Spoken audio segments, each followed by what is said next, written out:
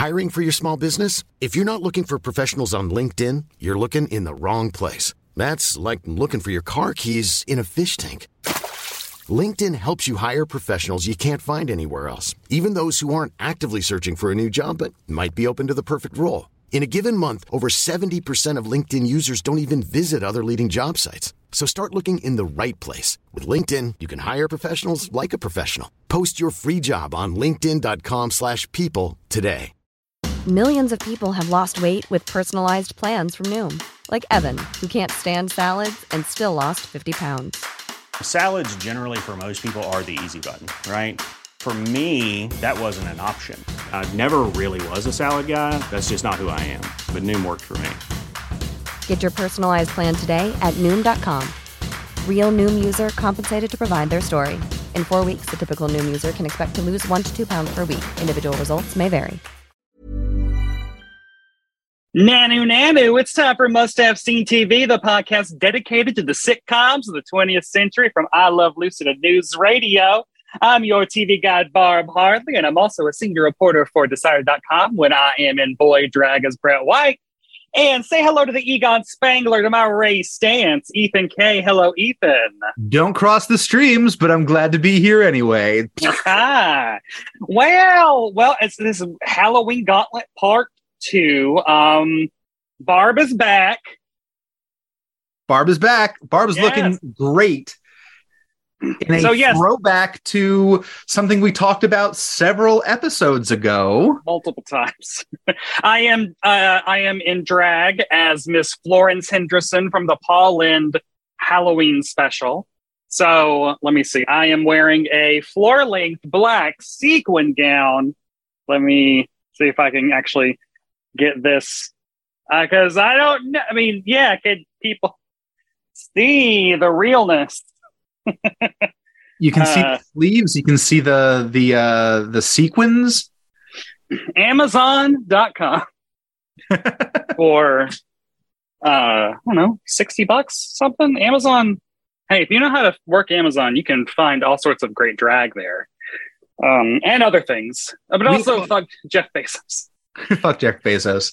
Like the Washington Post, don't like Jeff Bezos. Yes. We have talked so much about the Paul Lynde Halloween special that anyone who is probably going to see it is going to be very underwhelmed. But it's kind of, maybe it's a little difficult. You've got Kiss, you've got Billy Barty, you've got witches, you've got the Osmonds, you've got sketches. It's a variety show. Yeah, Tim Conway, Pinky Tuscadero, Betty White for a hot second. It is a magical special that I truly adore. And every single year, we're always like, Florence Henderson in that gown is like, it always takes our breath away. And so now that I'm a drag queen, I was like, well, for Halloween this year, one of my many looks is going to be Florence Henderson in the old black magic number. The dress is not totally, the gown is not totally accurate because she wears a high neck and long sleeves. And I tried my best, damn it.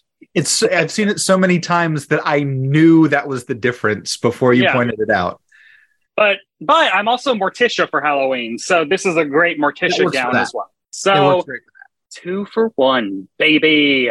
Ethan, what have you been watching lately? I've got to say, Ghost Files. Wait, what's that? Wait, is that on Discovery Plus or something? No, it is of all places. It is on YouTube.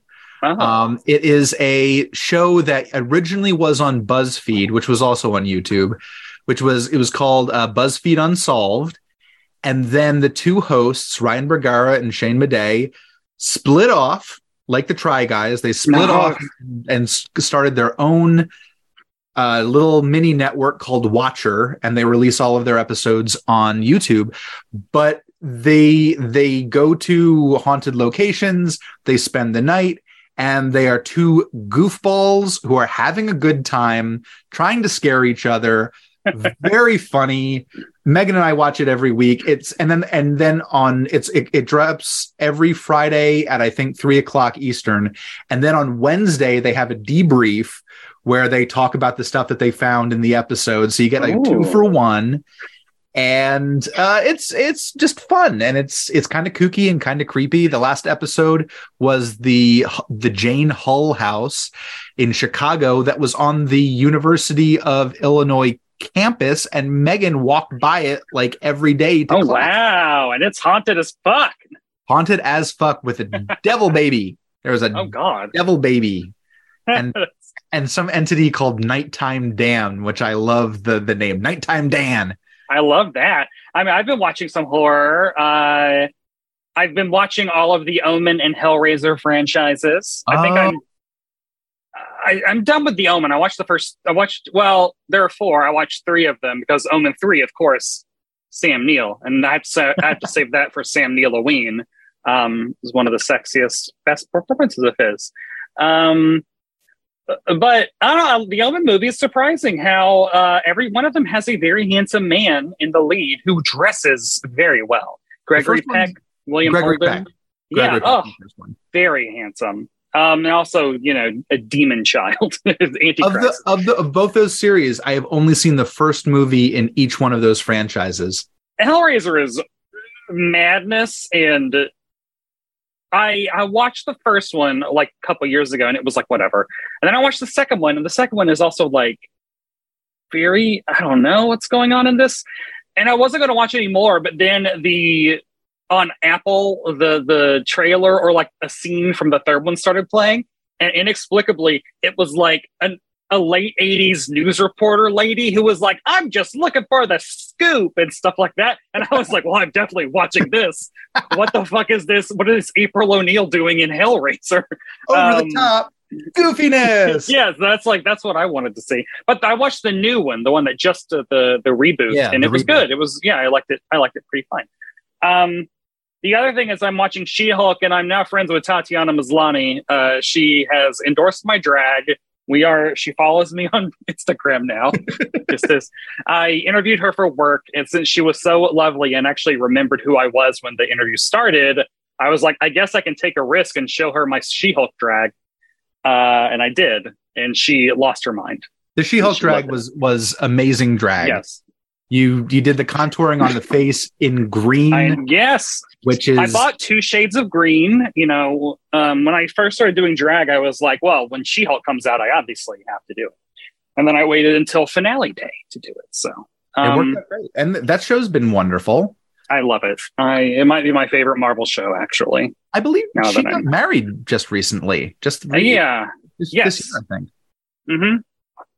The only reason I knew that there was a BuzzFeed article about like celebrity couples, and I was like, oh, and it's like, oh, she's off the market.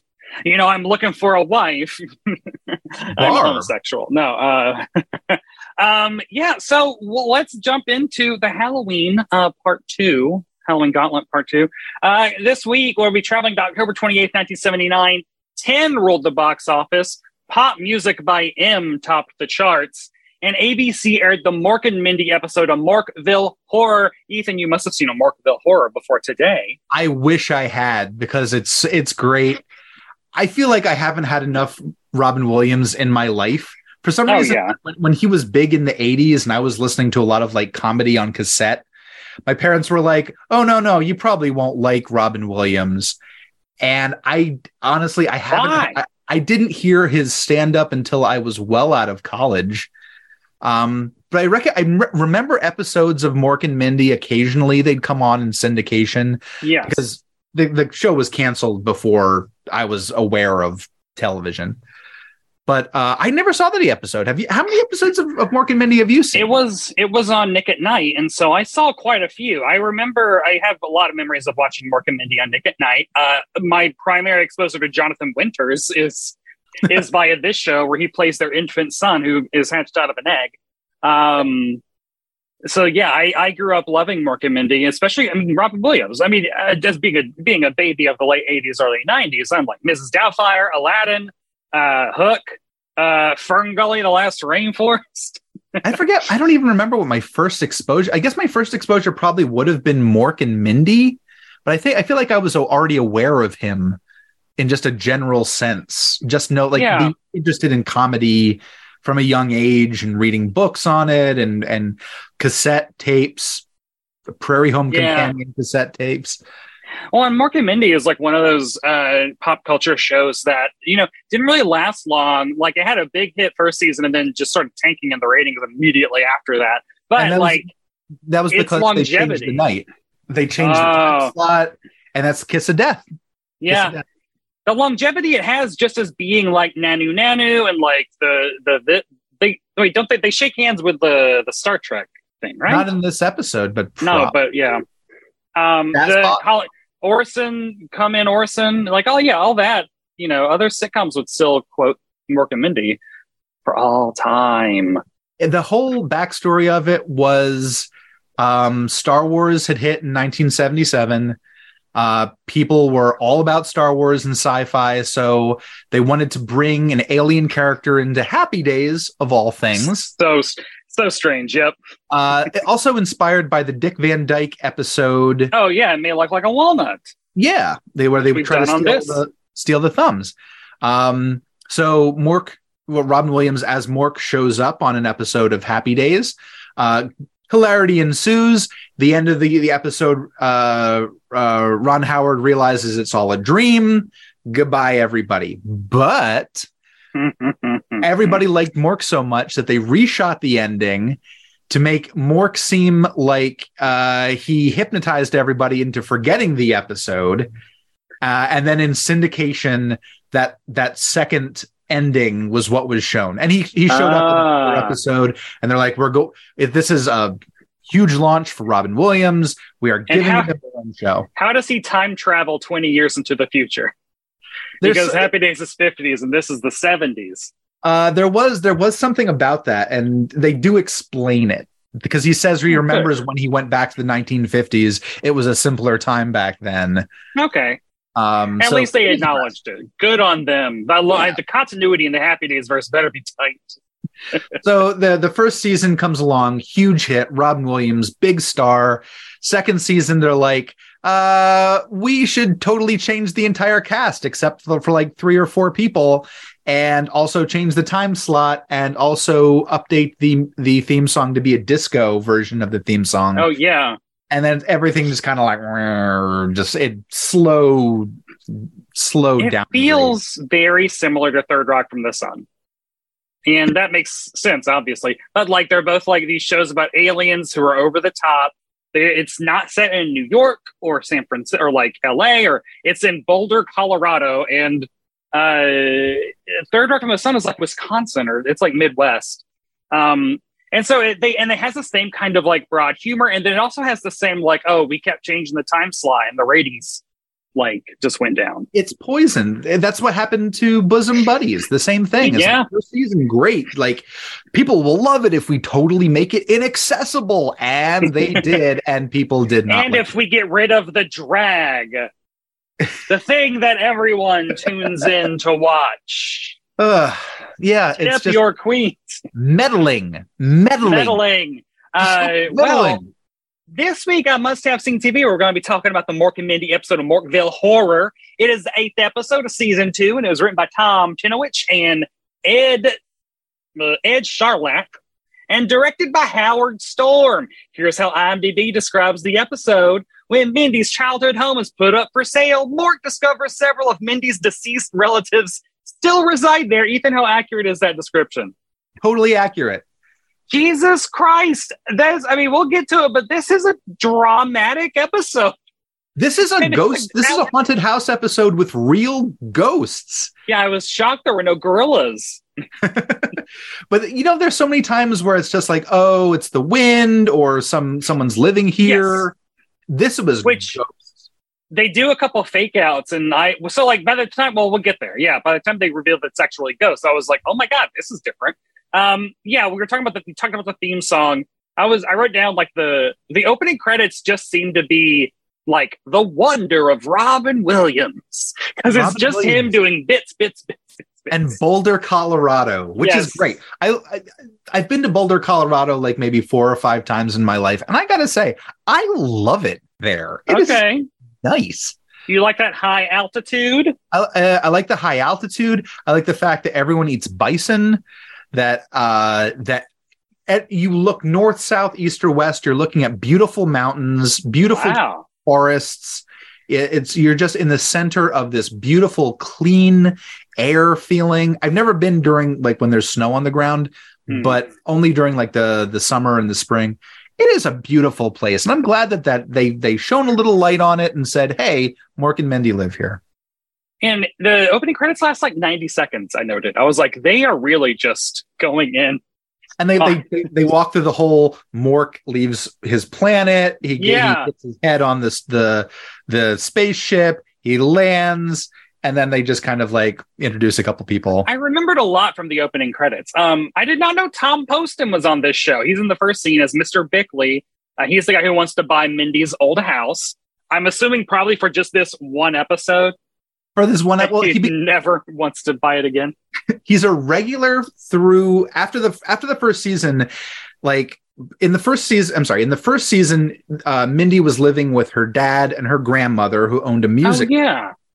And then second season, dad and the grandma are out on tour with the orchestra. They introduce Tom Poston. They introduce Jay Thomas and Jane Hecht as the Da Vinci sisters, a brother and sister. Totally new cast. They add a deli that they hang out in, a new location, no longer the music store. So like first, second season, new cast, new time slot, new. I wonder why that was. If it was working, why touch it? It's just they didn't have faith in the material, I guess. I did love Tom Poston's hat. Go look up that hat. I don't know. He's just dressed like an adult man of the 70s, and we know that. When I am not in drag, that is what I prefer to wear. It's old man 70s clothes. He had a good joke where he walks in, he's looking at the house for the first time, and he says, "Does it have indoor plumbing?" And she says, "Yes, it has indoor plumbing." And he goes, "A smart buyer knows how to ask the hard questions." I mean, Tom Poston is so good. And this is such a difference from his Newhart character because he's a kind of an asshole. Tom Poston, I looked up. He was in almost, I think, every iteration of the Bob Newhart television series. Yeah, he was the Peeper in the 70s, and then in Bob he shows up because they do a couple of episodes that have like Bill Daly and I think Tom Poston in them. And I gotta assume he was on George and Leo, which I haven't seen all of yet. I don't know. Gotta see all of George and Leo. One season should have lasted more. So they're in there. They're showing it off. They're like, "Oh yeah, we put up new wallpaper." And Mindy calls for Mork, and Mork walks through the wallpaper because he wallpapered over an open door. It's a good gag. Give it to him. Didn't realize there was a door there. Mork busts through it. Big applause, by the way. Every time. Oh God, yeah. Every time Mork does anything, walks through a door, the audience is just like, huffing nitrous. They're having such a great time. I mean, it is weird. I hope they were wearing diapers because they could not control themselves. It is weird watching like the power of Robin Williams trying to be contained on a soundstage for 20 minutes. Like, because he's such a he burns too brightly for the television camera. I do believe it's like trying to catch a ferret in your hands is just like, no. It's like, no, he's movie. He needs to be a big screen. So it is always crazy seeing him on this show. So he does say that he's like, they're like, "Oh, you really want to buy this house?" And Tom Poston's like, yes, I want to buy this house. Apartment living is for like wild young people. And then is it Mork that's like, and houses are for wild old people? Tom Poston, wild old person, Yeah. Give it to him. Yeah. And then Bickley, and I said, Bickley is weird about that. Like Bickley reacts oddly to that, which so many things that Mork says are just kind of like glossed over by the other people in the scene because they're jokes and the audience gets the jokes, but the characters are like, we need to keep the scene moving. So I'm just going to assume Robin said something funny and I'm going to say my line.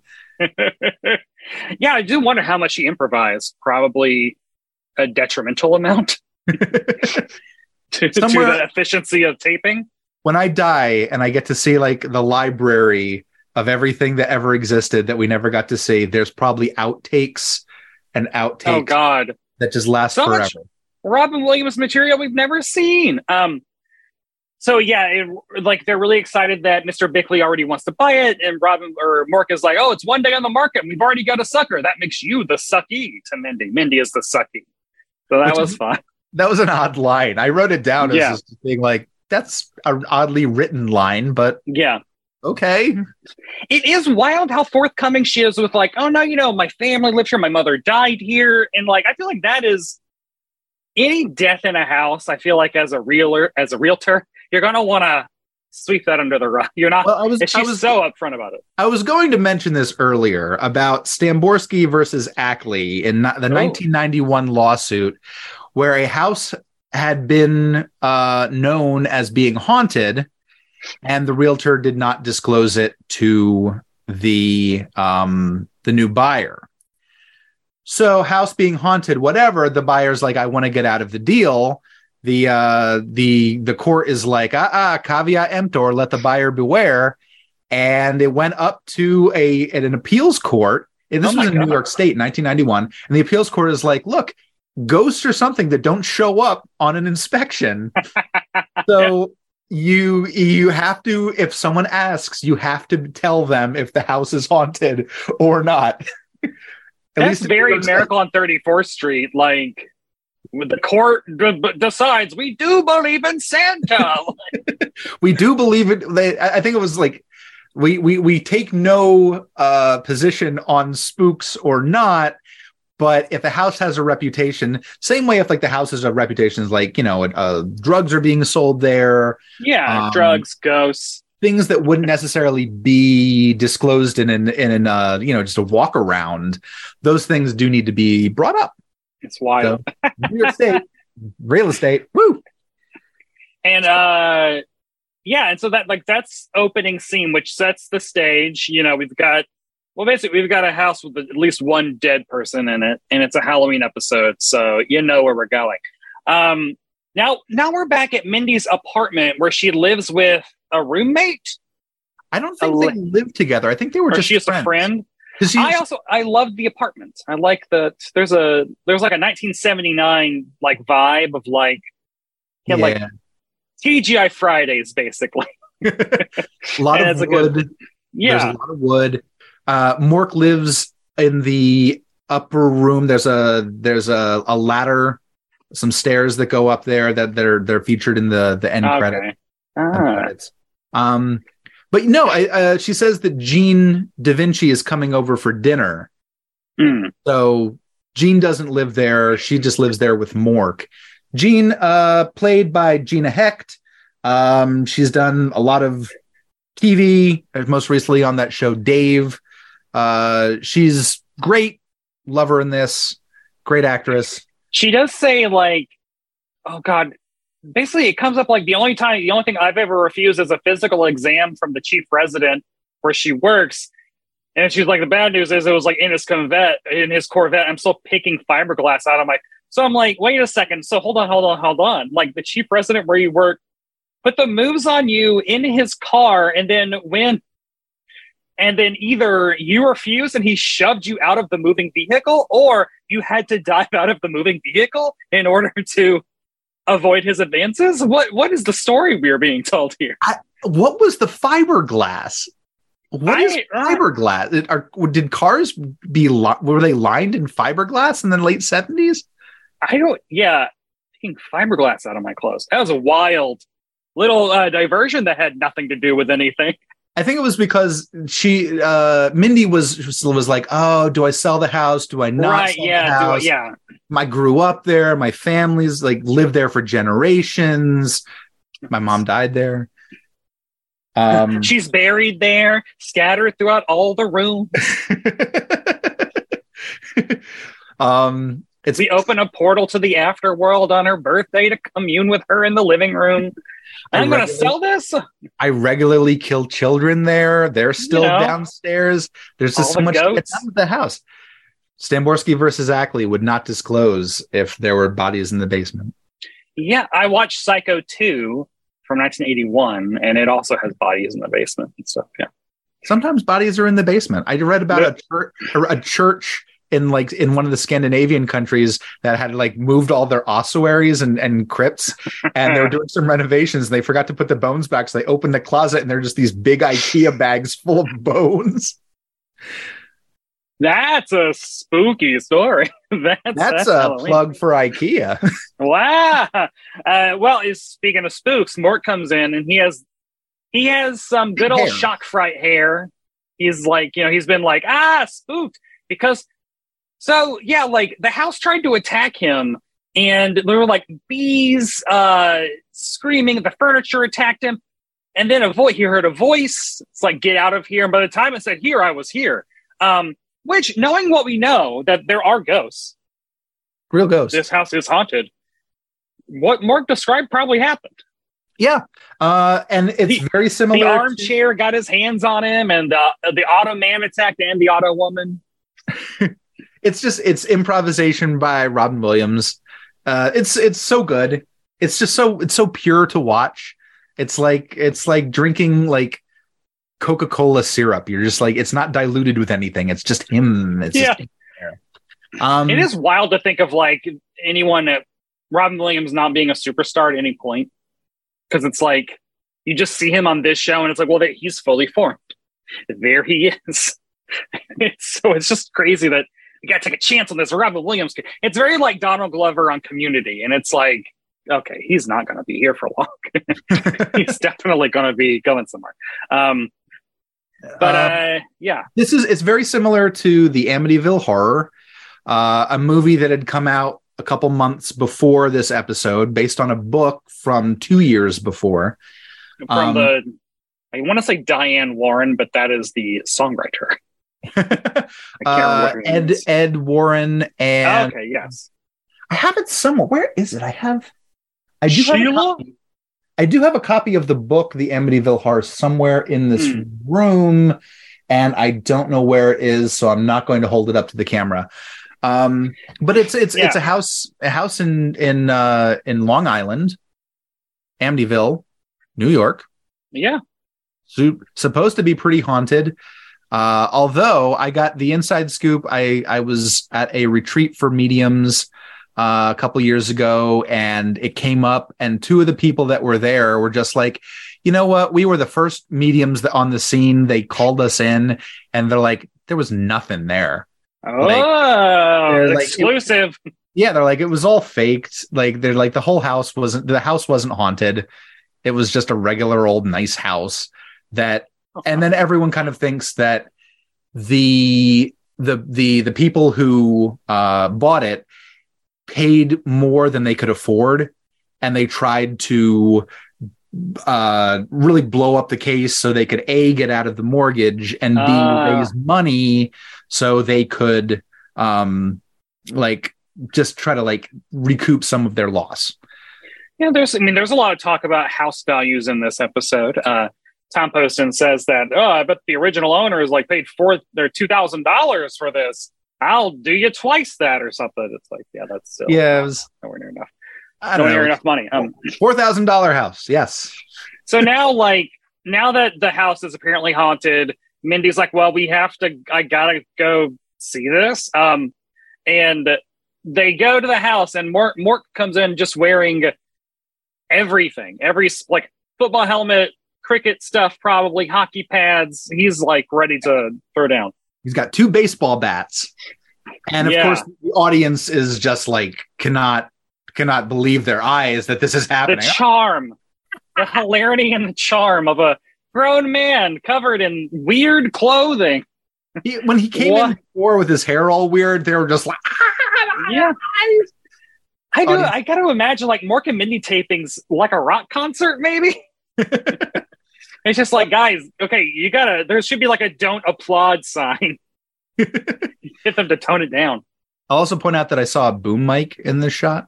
Oh, I didn't. Oh, good for them. Boom mic fell down. Oh, just to point out, we saw this. I saw this on YouTube. I don't know where you got to see this. Yeah, sorry, I watched it on YouTube. Yeah, YouTube's good for this if you want to see this. So, they're walking around and they hear, "Get out of here!" Yeah, and it's they hope it was Mork hopes it was a truck, or Mindy hopes it was a truck. I hope it was a truck written down. But so Mork's yes, let's talk about this over tea in Wyoming. But bum. And who is it? But it is Exodore. He's vacationing in the closet. And when Exodore showed up, I was like, oh, God, yeah, I remember this guy. Robert Donner as Exeter is Wikipedia. Wikipedia explains who everybody is. Like, I'm Sandra, and I'm just the professional your small business was looking for. But you didn't hire me because you didn't use LinkedIn Jobs. LinkedIn has professionals you can't find anywhere else, including those who aren't actively looking for a new job, but might be open to the perfect role, like me. In a given month, over 70% of LinkedIn users don't visit other leading job sites. So if you're not looking on LinkedIn, you'll miss out on great candidates like Sandra. Start hiring professionals like a professional. Post your free job on linkedin.com/people today. Millions of people have lost weight with personalized plans from Noom. Like Evan, who can't stand salads and still lost 50 pounds. Salads generally for most people are the easy button, right? For me, that wasn't an option. I never really was a salad guy. That's just not who I am. But Noom worked for me. Get your personalized plan today at Noom.com. Real Noom user compensated to provide their story. In 4 weeks, the typical Noom user can expect to lose 1 to 2 pounds per week. Individual results may vary. So-and-so owns the local delicatessen, and so-and-so is his sister who works at the delicatessen, and Exeter is an insane man. Yeah, that's what I mean. He looks very like Heaven's Gate, like that's the vibe of him. Is any of those cults that also ran health food stores in the 70s. That is what Exeter is. Exeter is he's got like kind of like a bowl cut that's very greasy. He wears white robes. He literally is just nothing he says makes any sense. He bounces from one idea. He talks to people who are not there, and he was a fan favorite character for this show. It is such a weird choice, and it's like, well, our show already has an alien on it, or we definitely need to have a cult crazy man. It's revealed in other episodes he's the only member of his cult too. Oh, good. Well, that's safe. Yes, that is a lot safer than he's not doing anything to anybody else, but he's vacationing in the closet. We don't know how he got in or how long he's been there, but Exeter is in the closet and just talks like Robin Williams talks a mile a minute. Yeah. Well, and then is this when he hits? No, that's later. This ends with the frame spins around the wall, the wind comes in. It's just like the entire house turns into the George Harrison "Got My Mind Set on You" music video. It's Pee-wee's Playhouse. Pee-wee's Playhouse 5 years before Pee-wee's Playhouse. Well, and I was like, that's when I realized, oh, okay, ghosts are real in this universe, which isn't that it's stretched because aliens are real in this. If one is true, Wolfman could walk into the room, and it's like, yeah, okay. I'd love to see a show where literally anything supernatural can happen, and people just have to kind of roll with it. Yeah, that is the vibe of Mork and Mindy. This is when they then are now. Did I write down? I wrote down how they gonna get out of this one. Because there's a commercial break, and they go to the delicatessen. Yes, the New York delicatessen in Colorado, which made me want deli food so bad. Oh, weird. Yeah, it made me want to. I don't find anyone attractive on this show, so that's not. I couldn't go. I couldn't think that further. Reno Da Vinci. Who is that? He was the brother who owns the deli. Wait, Jay Thomas? Yeah. No. Jay Thomas, famously fired from Cheers for insulting Rhea Perlman on the radio. Because his character was married to her, and he said something along the lines of yeah, you think that's our trip making out with Rhea Perlman or something like that. And so they had him viciously killed with a Zamboni off screen. Yeah, it was very intense. But no, he is there. Jay Thomas is there. Mork is freaking out. And he's trying to calm him down. And then I guess just because they're clearly Robin Williams needs to do impressions in every episode. Just be cool like Jack Nicholson. Be cool like Charles Bronson. And he's just doing impressions. He does his Jack Nicholson impression because Jack Nicholson was cool then. What is he not? He's always cool. He's always cool, but I would never say that who's a cool actor. Like, who plays things cool? I'd be like James Dean. This is where you and I differ. It's like, I'm thinking about like stuff that Jack Nicholson did in 1979. Like he did. Oh, I mean, The Shining, cool. Shining was later. Shining was in the 80s. Well, yeah, I'm thinking of One Floor of the Cuckoo's Nest, Witches of Eastwick. I watched. That's also like late 80s. Yes, yeah. But like that movie, he is so fucking cool in that movie. Oh yeah. Well, so what I mostly know from Jack Nicholson in the 70s is like red carpet photos where he's like always like at the Oscars smoking a cigarette with sunglasses and a dope ass tuxedo, like looking really cool. And Anjelica Huston is his fucking girlfriend, and it's like these two are together. Oh my god! Like, how did we as a culture survive this amount of cool? So yeah, Charles Bronson. Who cares? Charles Bronson. Death Wish. I remember him. Wasn't he in?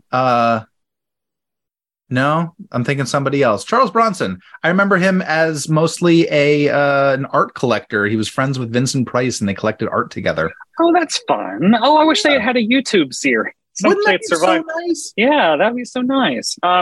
So the friend who is still picking fiberglass out of her clothes, she's like, okay, so like she is kind of pulling like a Nikki from She-Hulk.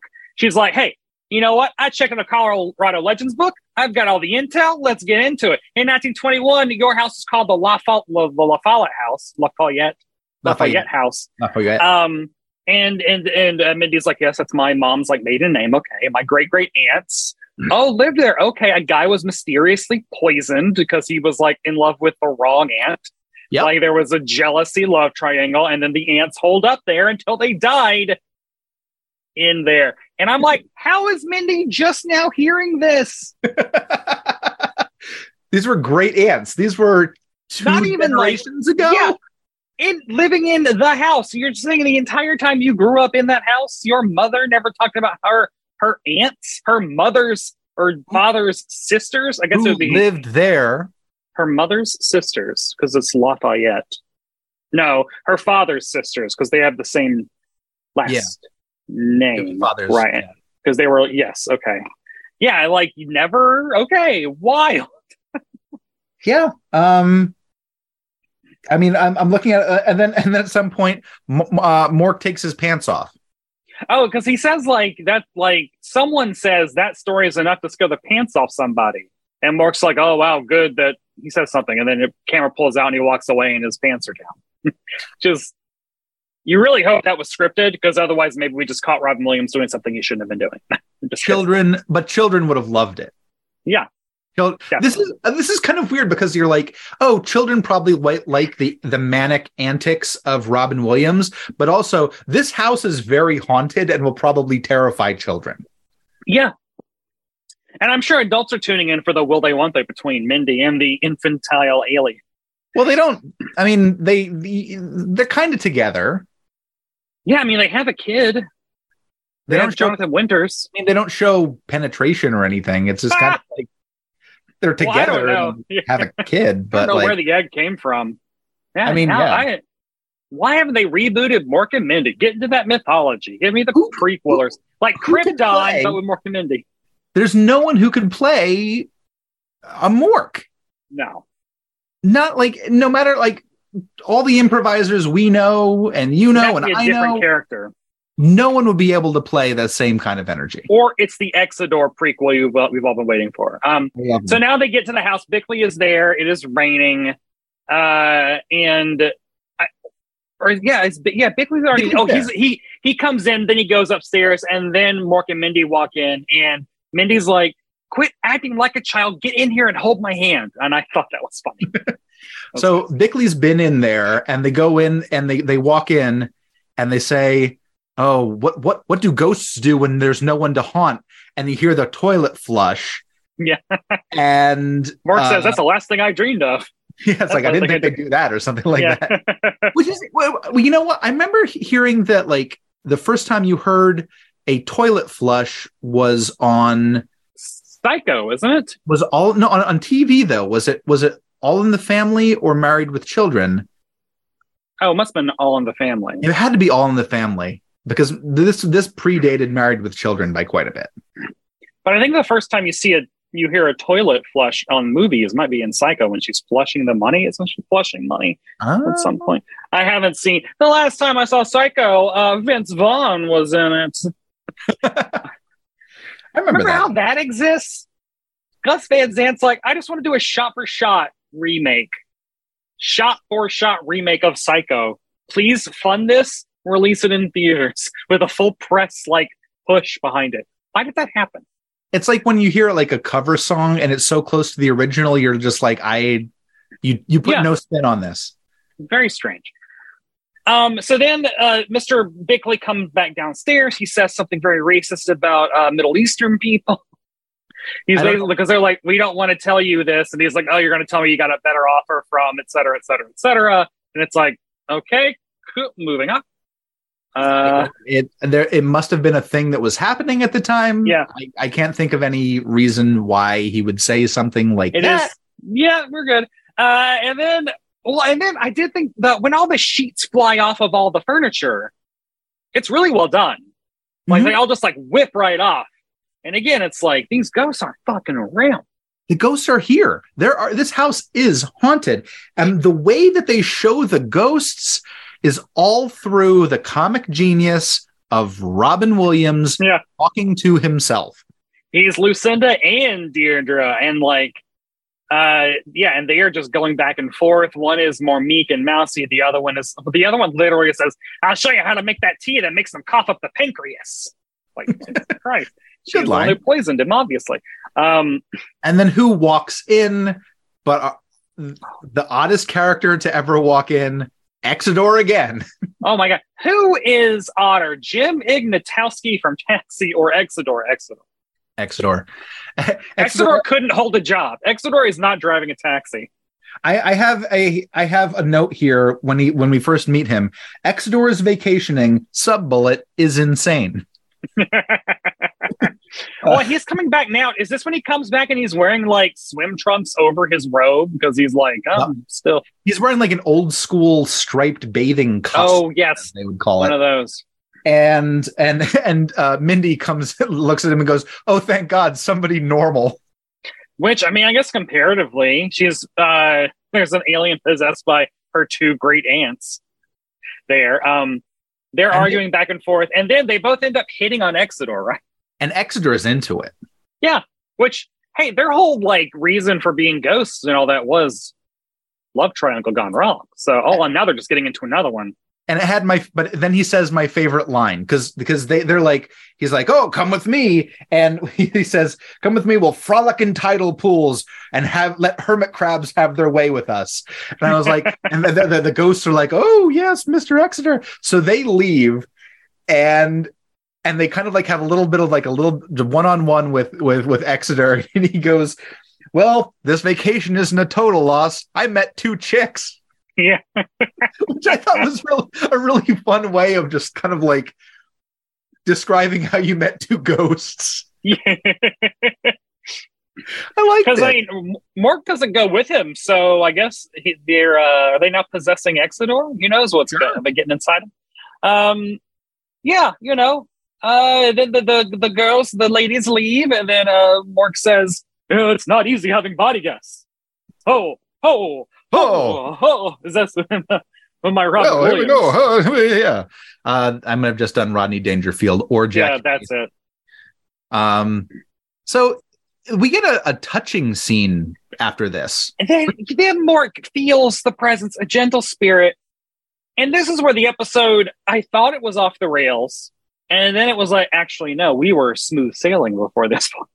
Now it's like, it takes a sharp turn into going for Oscar level, like drama. Like all of a sudden, Mindy's dead mom is possessing her and is possessing Mork, and then trying to have Mork like tell her like it's okay to let things go. Like, this so analogy weird. About a teddy bear. Yeah, it's so weird. I guess to me, I didn't think they earned it enough with the whole. With the whole like, oh, I don't want to sell the house. Should I sell the house?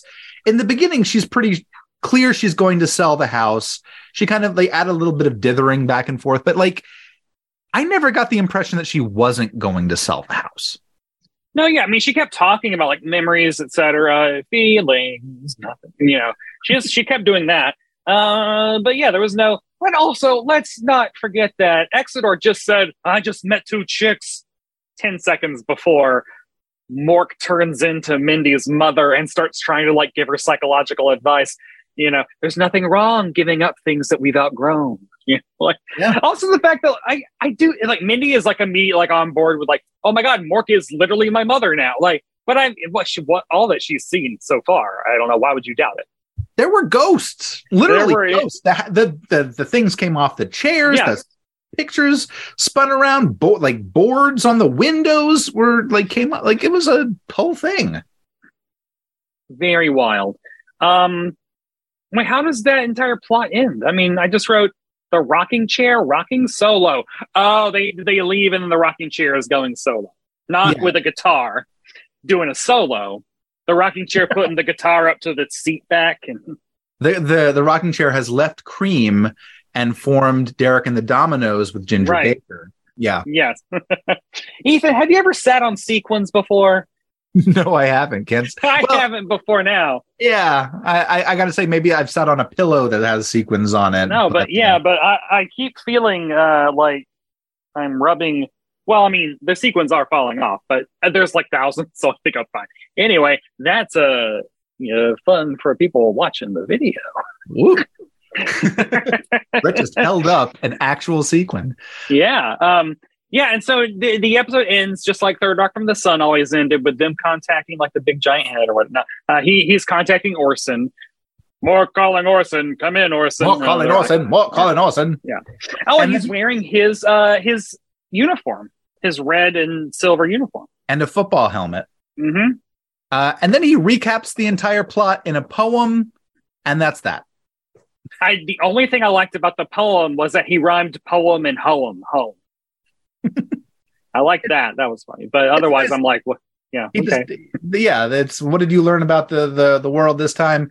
I recapped the plot to you, and then in limerick form and go surreal and let's go. And I mean, that's it. It's were you scared? I was a little perturbed. I'm like, okay, so it's a real ghost. What's this mean? I don't like ghosts. I've said this before on the Abbott and Costello episode. No, I want to. I don't like ghosts. I want to spend the night in a haunted place. Ooh. I would. Which was scarier, this or Bewitched, Twitch or Treat? This one. Oh, this one. Yeah, this definitely. Because there was an actual... The fact that they were like, no, ghosts are real and we ain't pulling any punches. Although I guess ghosts were real in the Abbott and Costello episode too. That was a real gorilla. Yeah. That was a real gorilla. That was a real ghost lady who had the veil in front of her face. Yeah, there were ghosts. So far, two real ghosts and one real witch.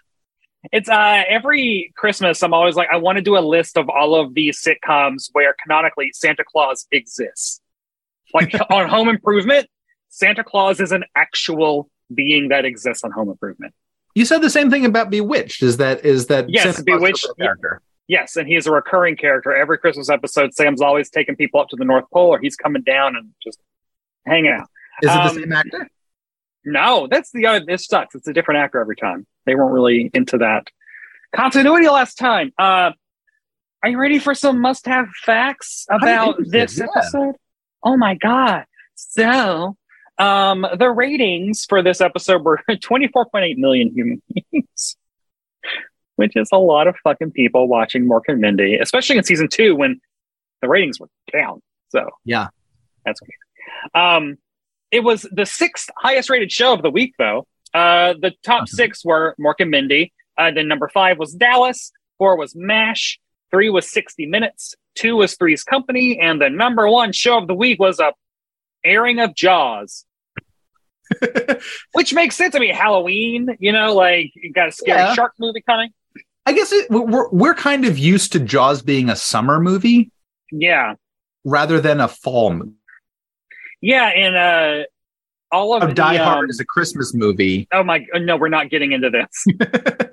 No, Die Hard is movies that's set at Christmas. But Jaws is a summer movie where It's like horror is not dependent on a time of year in the way that Christmas is 100% dependent on not only a time of year, but thematic elements. Anyway, I promise myself to not get into that argument anymore because it doesn't matter. The ABC Thursday night lineup, the night that this aired, the Halloween That Almost Wasn't aired, which I had not seen. I'm going to take a quick look if that's the one that I think it is. And then after that was Mork and Mindy, and then the sitcom The Associates, and then a big movie called Disaster on the Coastliner. Oh. I remember the Halloween That Almost Wasn't was also called The Night Dracula Saved the World, and it stars Judd Hirsch as Dracula. That is perfect. Yep. That is the best. And Henry Gibson, I believe, as Igor. If I'm not mistaken. Yeah. Voices, right? Just like Judd Hirsch. It's animated, isn't it? Or no, it's a live action thing. And I know Judd Hirsch wearing a Dracula cape? Yeah, RiffTrax did it. Okay, I need to see this. Yeah, it's that's why I remembered. I'm like, is this the one with Judd Hirsch? Yes, it's the one with Judd Hirsch. We can watch it. We can make it a double feature with Paul and Halloween special. Oh, that's gonna be so good. Yeah. So what are you watching tonight? It is Archie Bunker's Place is airing on CBS. Mork and Mindy's on ABC, and One Flew Over the Cuckoo's Nest is playing on NBC. Oh, now remember, if you love One Flew Over the Cuckoo's Nest, you got to be home and watch it right now. Otherwise, you screwed until it airs again. Exactly. You don't know VHS is coming. I don't know if I saw it in the theater or not. Yeah. I don't know. Maybe I did. If I did, I'd be watching Mork and Mindy. If I didn't, I'd be watching One Flew Over the Cuckoo's Nest. Yeah, I would not be watching Archie Bunker's Place. That's like the Golden Palace of All in the Family. That's the one where he owns a bar, right? I think so. What are we doing here? Now, what's weird is that 104 IMDb aficionados gave this a 6.5 out of 10. That's low. I think that. I don't know if that's like compared to the overwhelming genius of other Mork and Mindy episodes, but I would give this at least a 7.2. Maybe this is just my old school Robin Williams bias, but if you say it's an old school Robin Williams Mork and Mindy episode, I'm not giving it anything less than a 7.5. Okay, yeah, because hey, they are going for it. Yeah, he's great. Like he is just great. Everything he does is just like you want to watch him. You want him to talk more. I wonder if he was fun to write for because you knew that no matter what you did, he was going to make it funny, or horrible to write for because you knew no matter what you did, he was just going to make it funny. Like the writers are not. Yeah. Just do whatever you want, Robin. I don't know. You're going to have actors that are like, I want to stick to the script. And you have Mork, Robin Williams. I said Mork. Robin Williams is like, I'm going to do what I want to do. Yeah. You're going to have to still react with your lines. Which, I mean, on I Dream of Jeannie, that was always a problem. Because Bill Daly and Larry Hagman would improvise. But Hayden Mork was always kept up right with them. Barbara Eden was a little bit harder because she was very much like, I thought we were doing the script. And then Bill Daly and Larry Hagman are coming up with their own bits. Oh, please, someone reach out to me about my book. They were fine. Barb is dressed like Florence Henderson. People, talk to Barb. Come on. Look, she can sell a book. I'm just saying I'm an extrovert. So PR, hello. Who had the must-see performance of this episode? It's going to be Robin Williams, although there's a point where you're like, the craft is so good that I just love Robin Williams doing this. But I really wanted to see more Exeter because he was just so weird. Yeah. Did they ever try to give him a spinoff?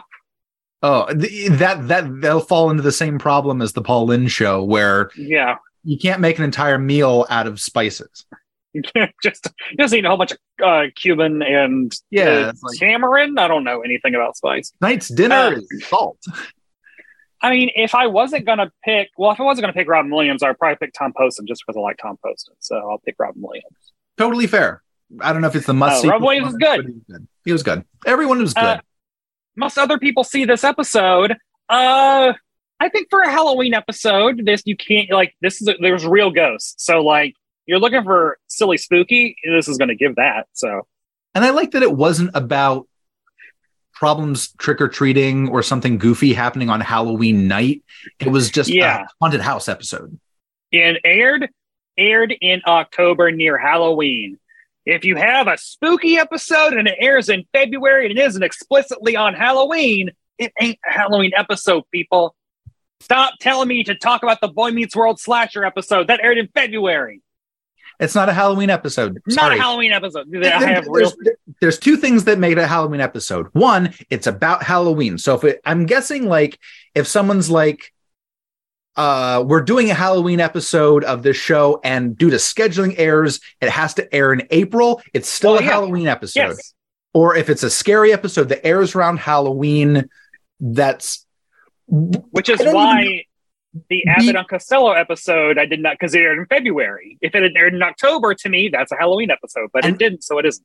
But here's the weird thing about that Abbott and Costello episode. They aired it in the different order that they shot it in. So even though it was like the 18th episode, and there goes my light again, even though it was the 18th episode of the series, it was the first one that aired. Which is wild. Yeah. It's so crazy. Yeah, but I think like if you want a Halloween episode, there are probably better Mork and Mindy episodes to watch. I mean, he doesn't even say Nanu Nanu. He says like Nanu at one point, and that's it. So I mean, like, you want a Nanu Nanu episode? Come on. This is not it. Yeah, if he doesn't say Nanu Nanu, fuck the show, man. This is done. Done.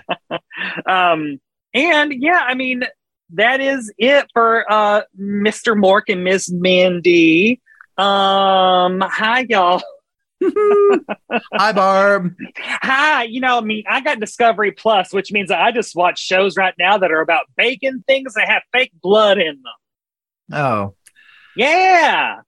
It's good. We've been watching Dairy Girls, season 3. That's been really good. Let me tell you something. I'm a dairy girl. Milk goes straight to my thighs. What the? I don't know. That's the kind of comedy and humor you get from Barb Hartley. Ethan, where can people find you on the intranet if they want to talk about Halloween? Oh, I'm sorry, I interrupted you. No. Find me on Instagram at EthanK55. Did we get any comments or anything? I didn't. Let me see. I didn't check the internets. Let me see if there's any emails. Open it up. Now then, people, you can leave emails at Must Have Seen TV. You can also leave comments on the YouTube because, hey, this is on YouTube. You could have been watching this whole thing. I'm looking at no. I'm just scrolling through the Twitter feed, and you guys can also tweet at us on Twitter at Must Have Seen TV, and also follow on Instagram at Must Have Seen TV, which I also don't really post on the Instagram. Listen, there's a lot going on just at all times, and the fact that we got a YouTube channel that should be enough. We've got all the episodes from this current season up on the YouTubes where you can see both of us. If you are not watching us on YouTube, Barb is wearing a wonderful black sequin dress with a Florence Henderson blonde wig, black dangly earrings, and you can't see that, but she's wearing really nice. Are they like a blonde color heels? They're gold. They're gold glitter. They're gold glitter. Yeah. I am wearing a hoodie and an Aquabats t-shirt because this is how I like to dress. That's your drag. It's my comfort clothes. I mean, this is not comfortable that I like dressing like this, but it is not an everyday thing. Not for everyone. Although some weekends it is 2 days in a row. But let's hear from all of y'all. You can read words that I write at Decider.com, including a lot of She-Hulk content. You can follow me on Twitter and Instagram at Brett White, or you can follow my drag persona, Barb Hardly, on Instagram at Barb Hardly. And thanks to Acast for hosting the podcast. And thanks to everybody for listening, and for those of y'all watching. And I'll see y'all next time on Must Have Seen TV. Keep give me some booze. Is that a sign off? Nanu.